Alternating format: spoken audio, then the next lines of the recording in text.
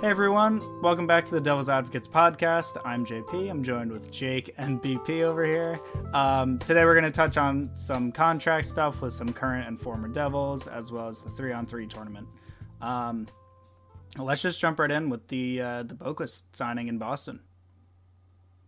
Yeah, I mean it's a weird one. We talked about it, I think, an episode or two ago about if he was coming back, that it was kind of weird that he wasn't in the McLeod, Bastion additions, but we talked about his price and where he fits on the team and stuff like that, and seeing his contract come out as a 775, that was the weirdest way to say that, $775,000 a year, 1 year deal, seems really strange to me. So I have my own thoughts on it. I kind of want to hear what you guys think first, because that number kind of like speaks to me a little bit.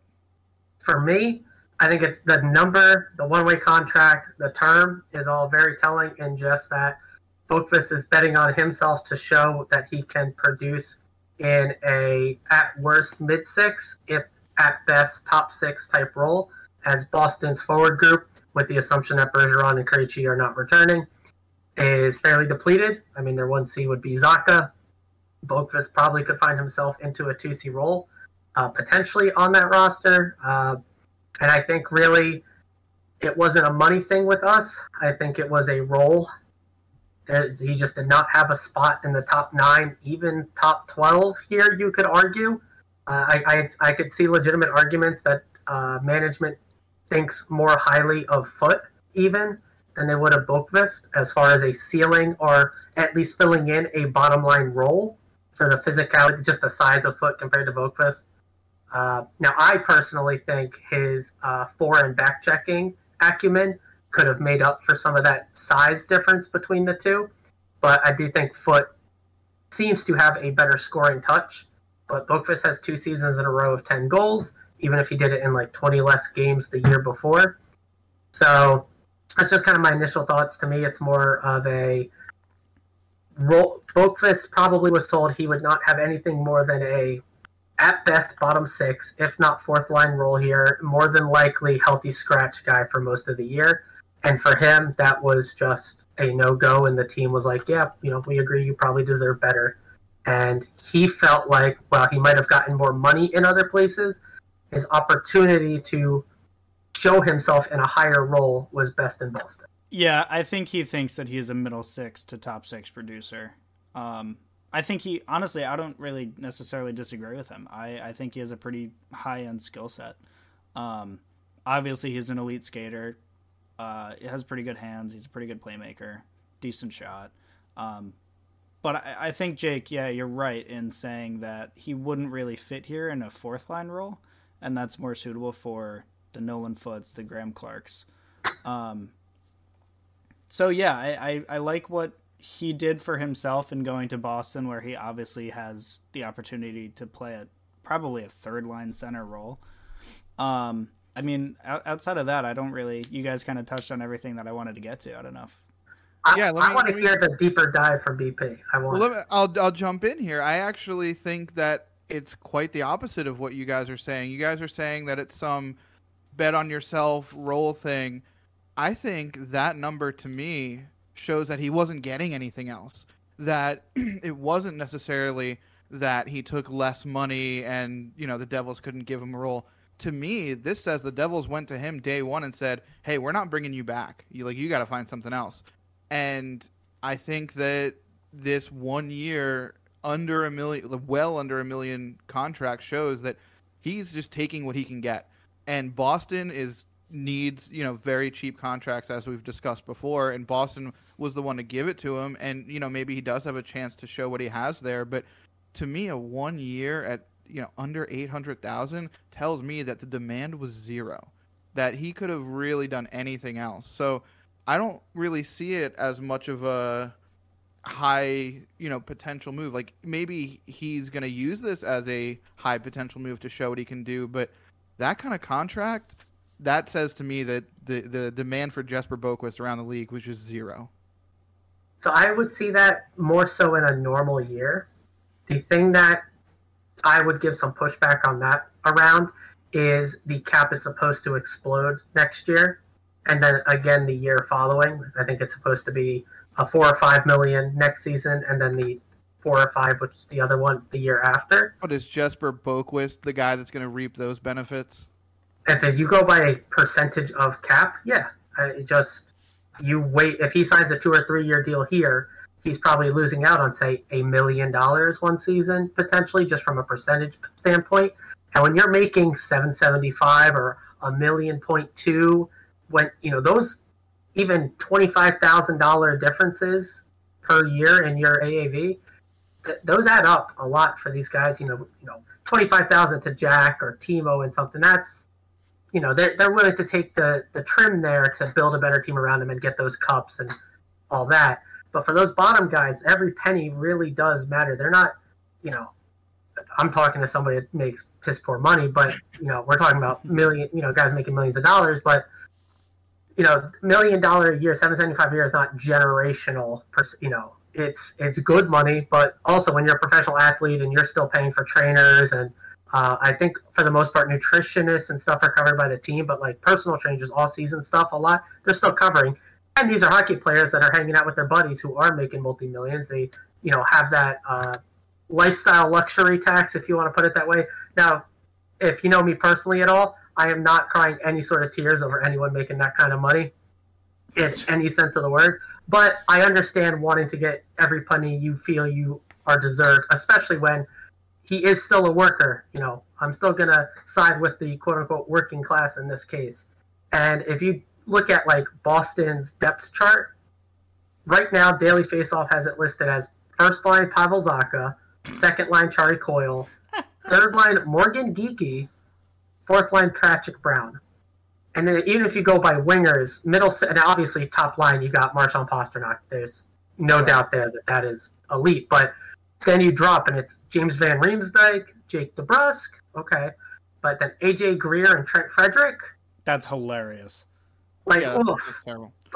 As Boston, there's clear opportunity to stand apart there for Boqvist. But I can absolutely see what you're saying, that he didn't have the offers. But I'd be very surprised that a 24-year-old who, if you didn't know, he is an RFA still at the end of this 1 year. Yeah. Who scored 10 goals 2 seasons in a row in a bottom 6 role. Did not get offers over 775 when you look at what some other guys got. I'd be very surprised if he didn't get at least, 800, 900 from some other. I'm not talking, got offered 1.5 from another team or anything. But I'm talking, he probably got a little bit higher of offers around the league. He's looking for that higher opportunity because most teams probably were looking to put him in a bottom 6 situation because that's where he's been shown to play with us. Yeah, I also think he has a lot of utility as a player in the sense where he could play both of the wings and he could play center and has for the Devils. And he plays special teams. He was on our PK and he was pretty good in that role.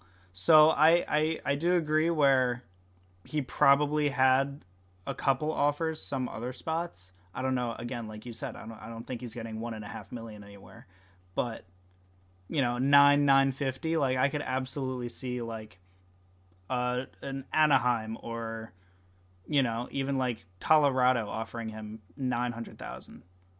So JP, real quick, BP, just so maybe he could do this while you're making your point.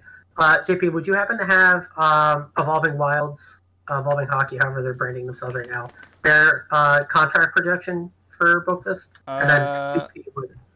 That I might be able to get. Well, I'll say this, while you pull it up, but I feel like you guys are kind of almost arguing against your own point in saying that he took less money, and then also saying that at that level of money you try to get every penny you can at a 25. We're talking about 800, 900,000 versus 775. We're talking about 100,000, 200,000. That, like you said, 25,000 is a lot, 200,000 is a lot. So I feel like if he had those offers, even at a place like Anaheim, Boston may be a better team, but Anaheim has equal opportunity to try to move up in roles. I mean, he can show what he has in Anaheim, and obviously this is a hypothetical. We just offered him a $900,000 contract from Anaheim out of thin air here. I get that. I'm just saying, if that was the case and he had offers from teams like Anaheim, I think there's a lot of places that can offer a role to prove yourself here. 775, like I said, it just says to me that he took what he got. But JP, we got anything? Not yet. I'm working on it. All right. I can push back on that just slightly. So I don't know if 950 was out there. I can see 850. And again, it's very hard to know exactly. We have no idea, right? We have no idea how many offers, what teams, what amount. But to me, it would just seem odd if his best offer was a 1-year 775, just given his previous production in the role that he had. That's why, based on that, I'm assuming he possibly took a little less to play someone with a higher role. But if he was offered 900, that would be surprising, like if he turned at 900 or 950 down, because then you're talking, even if he gets the extra bump from the cap going up, it's a wash at that point, right? Right. So I completely agree with you there. So I don't think he's getting, I don't know if he got that offer, but who knows? Everybody, drives their own ship really as far as what he wants. Maybe he's a big Boston guy. Maybe he's got best buds up there. Maybe he just wants to hang out with Marchand because he's a great guy off the ice. He wants to hang out with Pavel Zacha. Yeah, it could be. Who knows? Maybe. I have his contract projection now.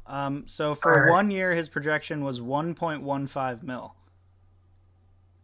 So that's a significant shave.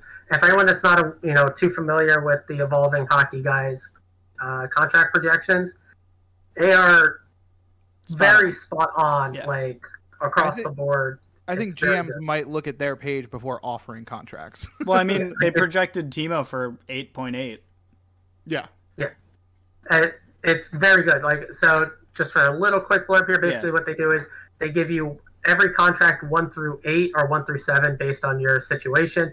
Then they give you a cap hit based on the term, because obviously term is going to affect how much your cap hit is.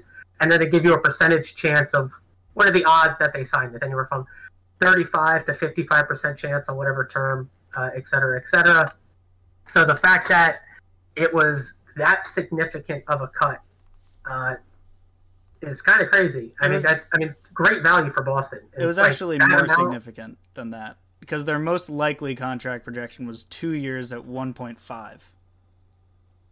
And then there's something going on there. And then 1 year at 1.1, and then the third most likely was 3 years at 2 mil. Yeah, and these lower end contracts are actually supposed to be the easier ones to predict. Yeah, it's the big name guys are supposed to be a bit more difficult. So, that's significant. That's a lot of money. Well, and it kind of these numbers are very comparable to something I wanted to bring up. The Devils just gave Nathan Bastian 1.35, and we're looking at Boqvist worth quote unquote 775. I saw some chatter on Twitter. Some fans were not happy at Bastian at 1.35 when Boqvist could have been had at 775. And obviously, we don't know, if he would have taken 775 for the Devils with the roles that we just talked about. But it's mid-July and we have a podcast, so it would be irresponsible not to go over this a little bit. Am I right? Yeah, I could see their arguments for it. I think Bastian is a better fourth liner than Boqvist would be. I think Boqvist is a better middle six player than Bastian, but I think Bastian is a better fourth liner, and I don't think that we are looking for a middle six forward. I think we're kind of like, this is Holtz's spot now, or Graham Clark's spot now even. But I don't think we were even considering Boqvist for a fourth line role, because I think, Fitz is a pretty good guy at, getting players who aren't getting time with the Devils where they deserve time somewhere else, like Riley Walsh or Will Butcher. So I think we fully knew that Boqvist wasn't going to be back, at least in the front office, because he wouldn't fit in a fourth line role with us.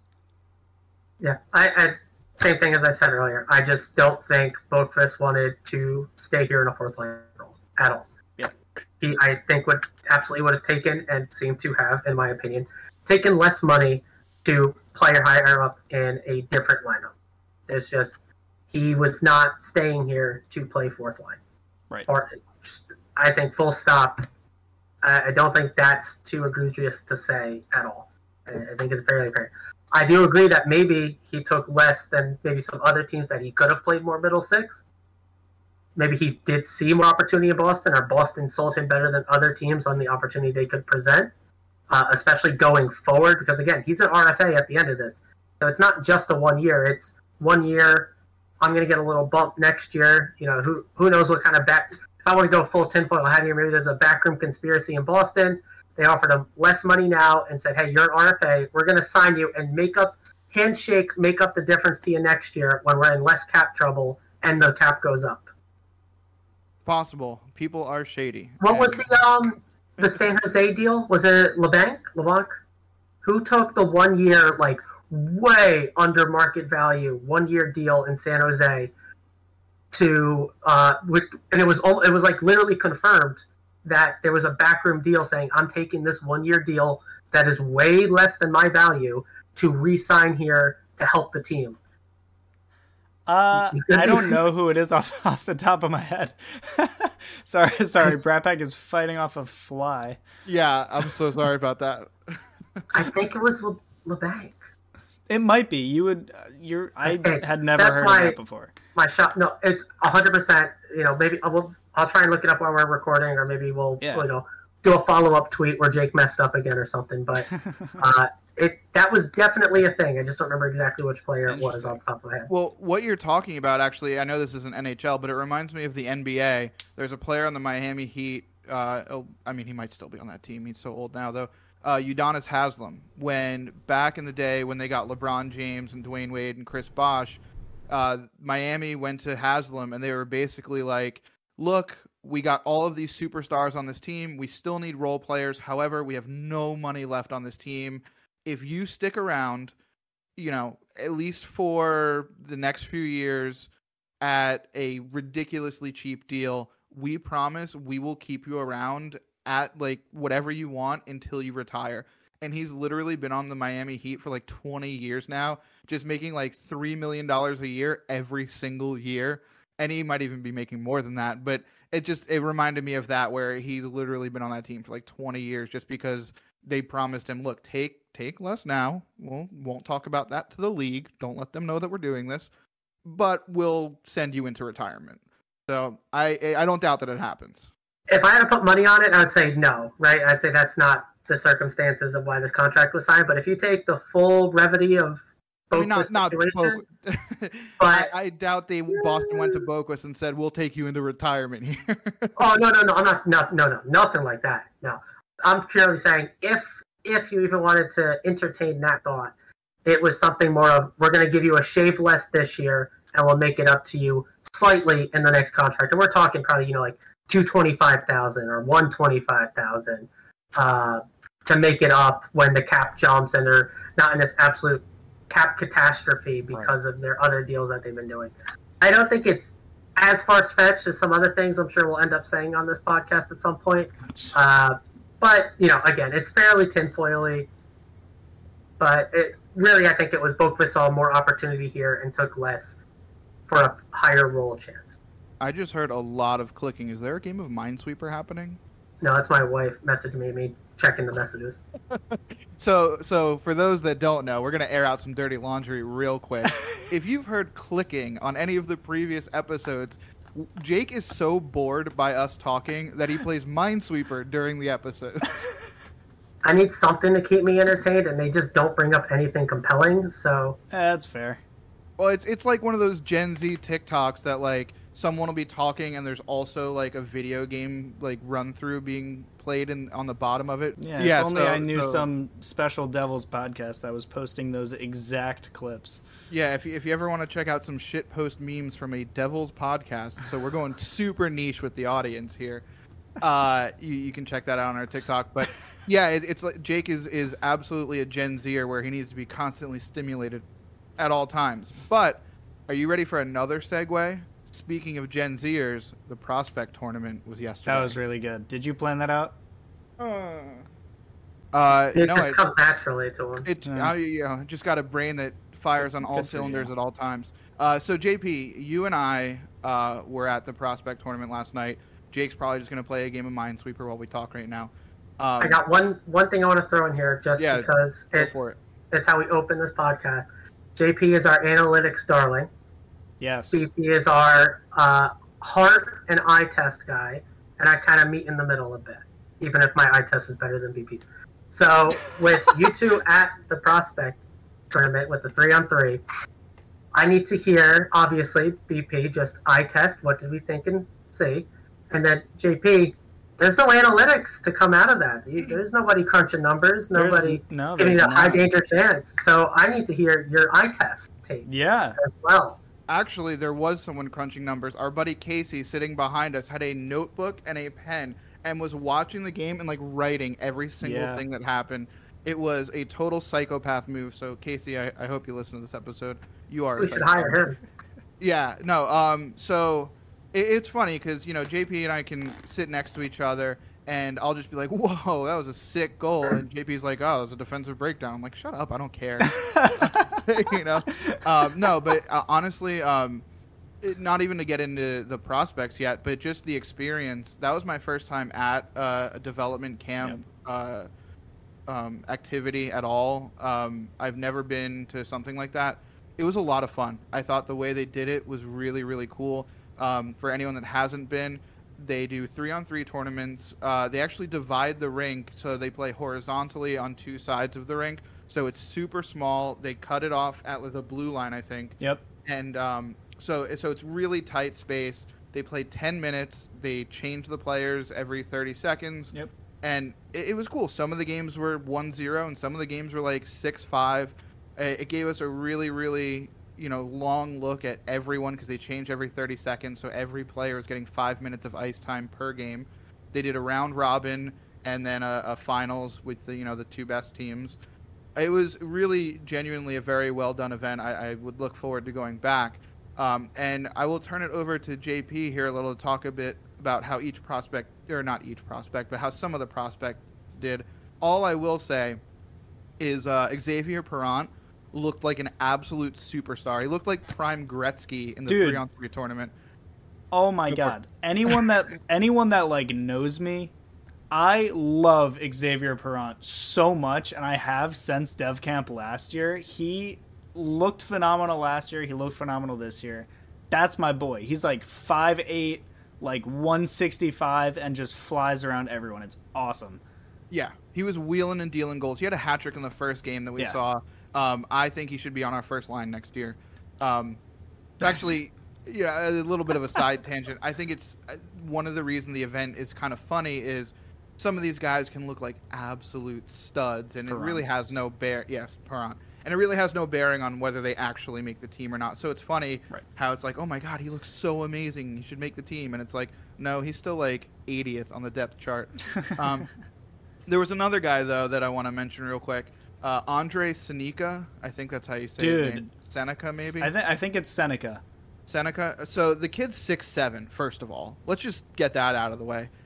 He was the only one to throw a hit during the whole night, which was hilarious because it was very clear that they were not supposed to be hitting. It was for fun. It wasn't even a serious event in the way that it was really just for fans. What's up, Jake? Not if you ask a Leafs prospect, apparently. I wasn't going to do that. A Leafs prospect got absolutely railroaded, and that's really, really unfortunate for him. But it was clearly an event that was for the fans. It really wasn't for them to showcase, their hockey skills quite as much because of the kind of arcade atmosphere of the game they were playing. But homie just threw a hit. Like, the whole night, no hits, and that guy just rammed a guy into the board. I thought he got hit. Oh, well. I thought he got, like, his legs taken out. Well, all right. Well, I guess I just looked up for a moment and heard the boards crash. He was definitely on the ground, for sure. Yeah. But no, it was. I mean, he was massive. Like I said, I think the website lists him at 6'6". I think someone else told me he's supposed to be 6'7". He's huge. He looked like Chara out there. So he's going to be on the first D pair while Perrant plays on the first line. That's my takeaway from he plays forward, right? Yeah, he's a forward. He's absolutely a forward. Yeah. So when I said my eye test was better than BP's, just let this prove that. It wasn't even an eye test. It was looking down at a piece of paper that said Andre Seneca F. You know what? He thought that was a grade. Right. Yeah. Yeah. Why are all these guys getting Fs and Ds? Oh yeah, these are our lesser prospects, I guess. No, but okay, he's a forward. You know what? To be honest, I just saw 6'7" and was like, oh, he's a defenseman. That's probably my bad. fair. You know what happens when you assume, right? But JP, I'll let you kind of discuss a little more in depth because you clearly know what you're looking at a little better. Yeah, I actually had a really good time watching everyone. Honestly, Andre Seneca looked really good too. I don't know if it was just me, but like he had crazy good hands, like really in tight. And obviously he was hard to get off the puck because he's giant. I am gonna eat my words from 2 episodes ago a little bit. I forgot to say it. A little bit. Oh, I was gonna bring it up. I just wanted to see if he would. I'm gonna right the ship here slightly. I still think Lenny Haminaho is a horrible skater. Horrible. However, the other facets of his game are much better than I thought they were. His ability to get in lanes and that high IQ play was absolutely on display. Absolutely on display. He knew where everyone was at all times. He always put himself in the right position. He broke up passes. He blocked shots. He put passes in the right area when there clearly wasn't a play developing until he put it there. He was phenomenal. And that penalty shot. And the penalty shot. He's got silky smooth hands. I can't argue with it. He looked great. The moment he hit that, I turned to JP. I was like, "You know what you have to do on the next episode, right?" He was just like, "I'm not doing it." Oh man, no, I am doing it. Unfortunately, I hate eating my own words. Oh, we know. Well aware. But what about the goalies? As far as goaltending goes, first things first, Malik is enormous. It says he's 6'5". I think he's larger than that. The net looked like a toy next to him.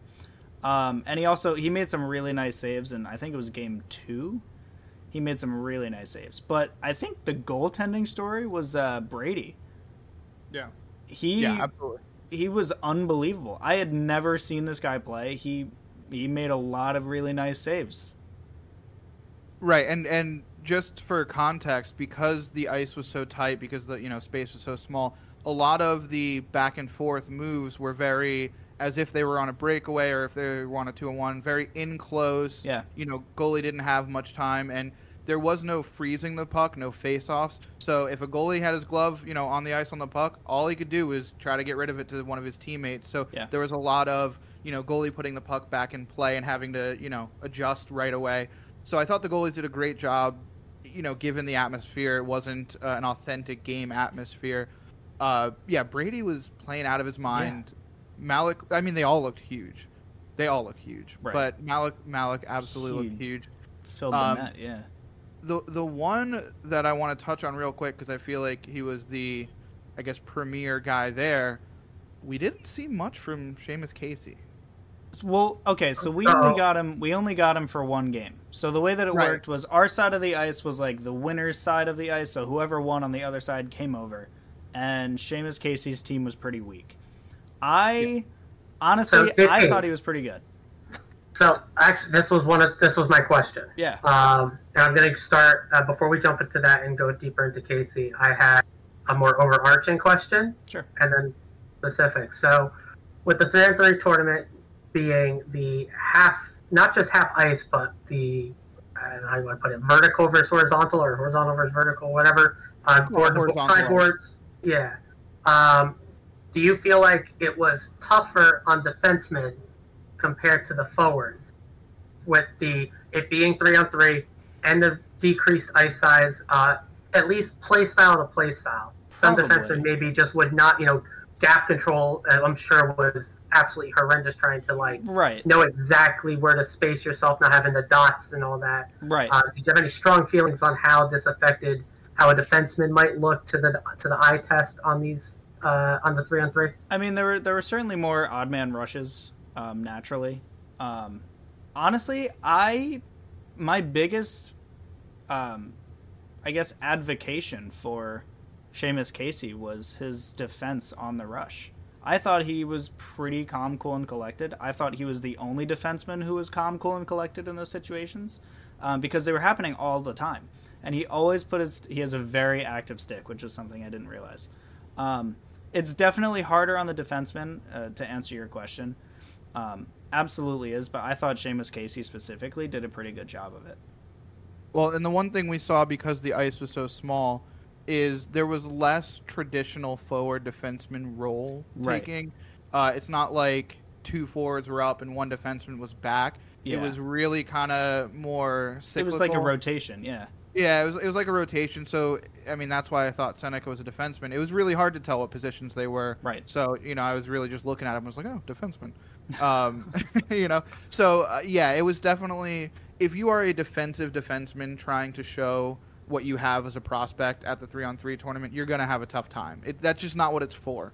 Right. And that's kind of why I said originally, it really wasn't for them to really show off their skills. I mean, and it is to show off their skills, but not so much their gameplay, because it really wasn't authentic gameplay. It really was just a show for the fans. So, yeah, defensemen had a tough time. Right. And Friday's absolutely going to be the showcase your talent, right, on like an actual NHL situation type deal for the development camp. Right. BP, especially bouncing off of your comment, I don't know if you guys saw it, but they did a media scrum afterwards with Chase Cheslock. I don't know how much of an NHL future he may have or not. Seems maybe on the more unlikely side, but hey, I'm rooting for everybody, right? His biggest comment was, hey, I know my role here. I'm not the skilled defenseman guy. That's not my game. Yeah. I literally, when I got the puck, I was like, okay, where are the skilled guys at? Get them the puck. I saw that too. That was his entire mindset for the 3-on-3. He absolutely did that. So my follow-up question is, on the first couple days, there was two names that basically were thrown in all of our faces. I think pretty deservedly so. From last camp to this one, and Philman and Villain. Yeah, it's Villain. They were hyped up beyond anything as far as all the guys here. Casey, we know for sure, but those two as well. They basically were radio silence through the 3-on-3 tournament. I didn't really see or hear much about them at all. Was that more so of we want to put some spotlight on some other guys, or did they kind of ghost on the 3-on-3? They were invisible. Yeah, they ghosted a bit. They actually, because Philman specifically, because I knew he kind of has more eyes on him, I watched him so they did pregame warm-ups and stuff too. So they did like line rushes from the blue line. I kind of watched him and his shooting and his rushes. He looked better in the line rushes than he did in the 3-on-3 games. Yeah. And from what I know of his game, he's kind of like Sharon Govich, where it's like lethal shot, but maybe not too much else. I mean, obviously other intangibles and stuff, but the real feature for Philman is the shot. So I did see the shot, and in line rushes, the shot looked lethal, and it looked good. But translating that into the 3-on-3 games did nothing. It did not work. No, he did not look good. The one thing I will say about Philman is there was some talk about him growing. He did. I think he got bigger. Yeah, he absolutely. I think he was 6'1" when he was drafted. And there were a lot of 6'1" players there. He looked taller than them, so I'm going to say he's like 6'3" now, 6'2", 6'3". Yeah. He looked large. Good. Yeah. I know that was like the biggest knock on his game was just size, and if he could put that on, we might actually have something there. So that's good to hear. Big. On the topic, real quick of shots though. Samu Salminen, that's how you say his name. I may have not even been close there. He had an absolute snipe in game. Did. It was like he had a breakaway, I believe, or it was like him and it wasn't like a full breakaway, but it was him and the goalie, and he went top shelf above the left shoulder.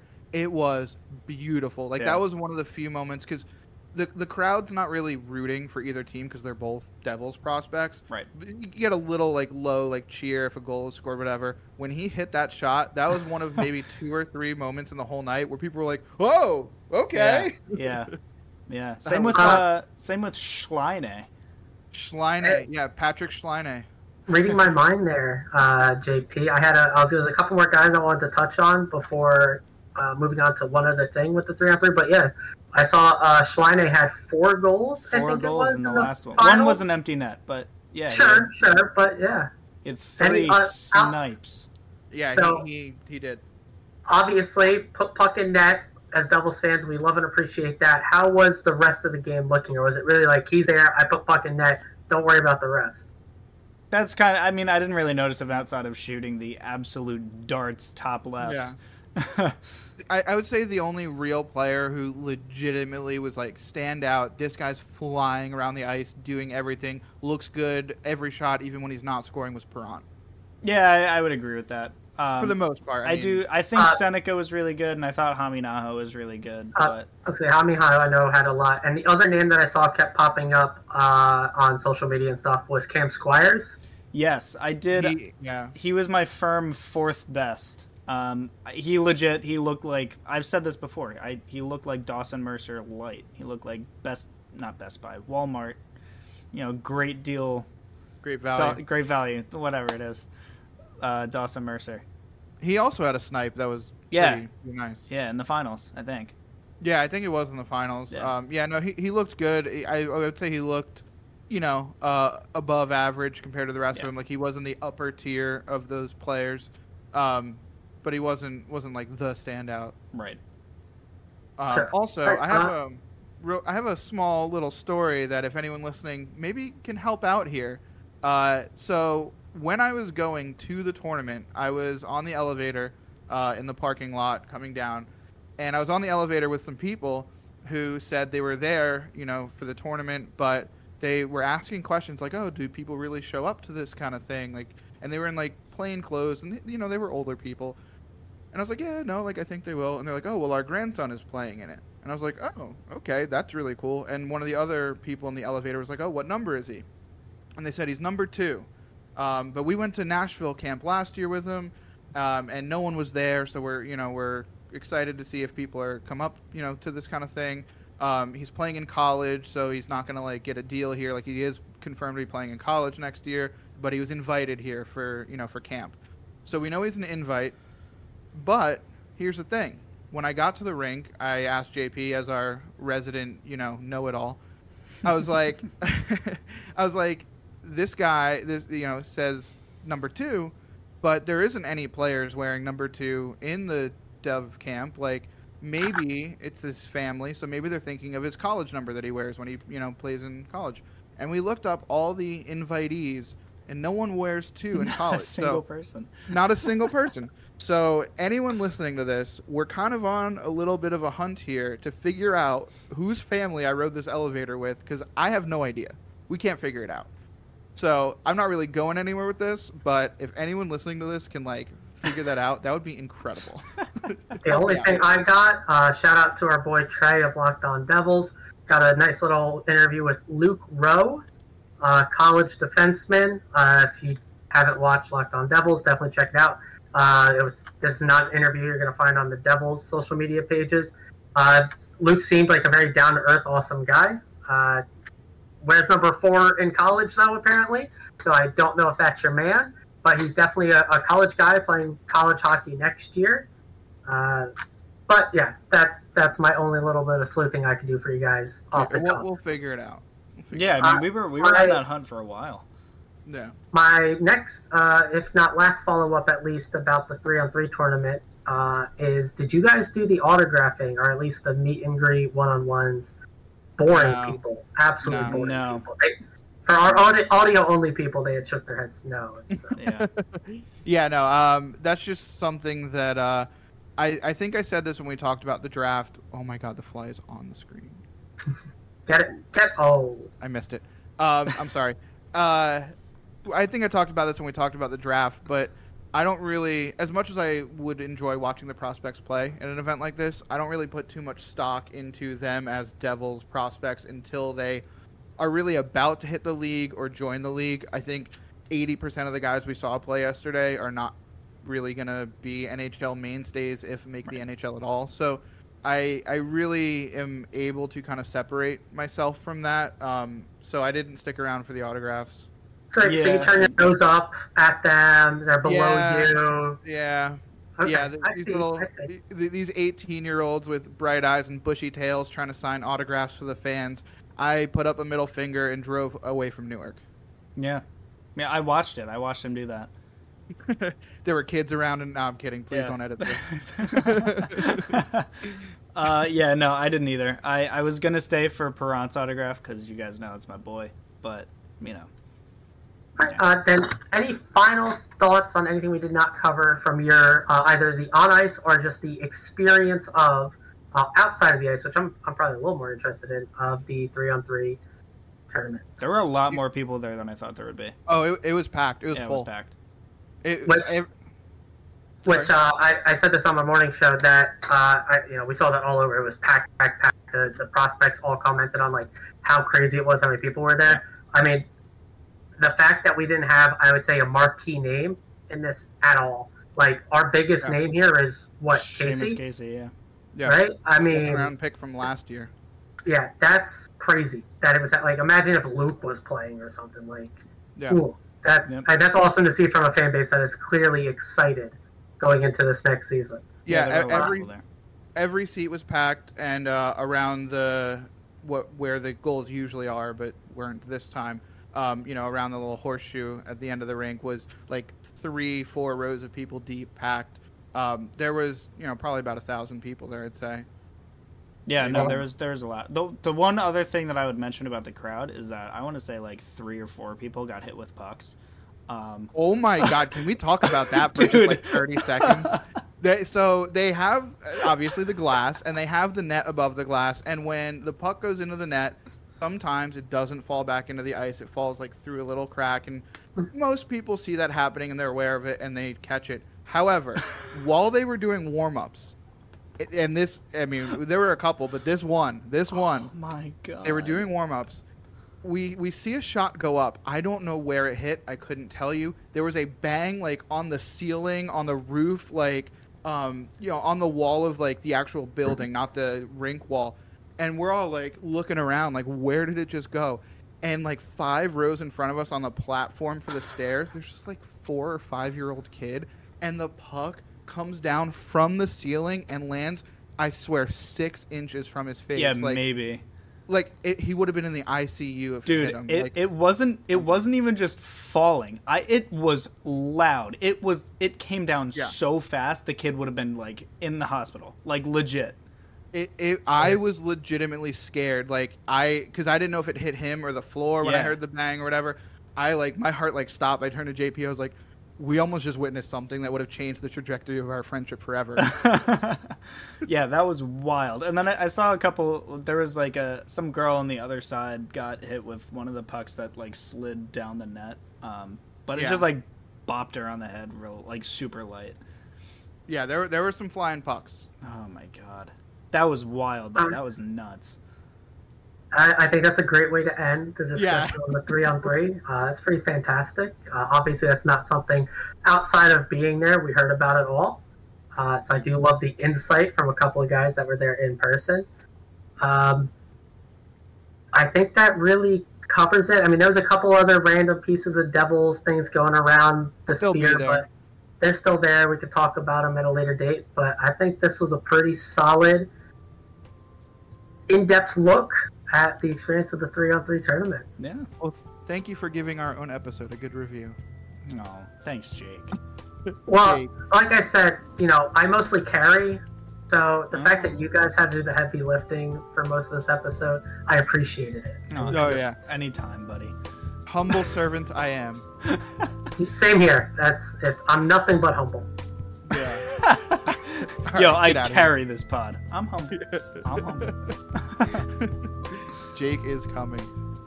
That's it from me over here. Jake, our boy JP, who doesn't ever I'm going to have an outro this time. Take it easy, everyone. Jesper Bratt is the best player in the NHL.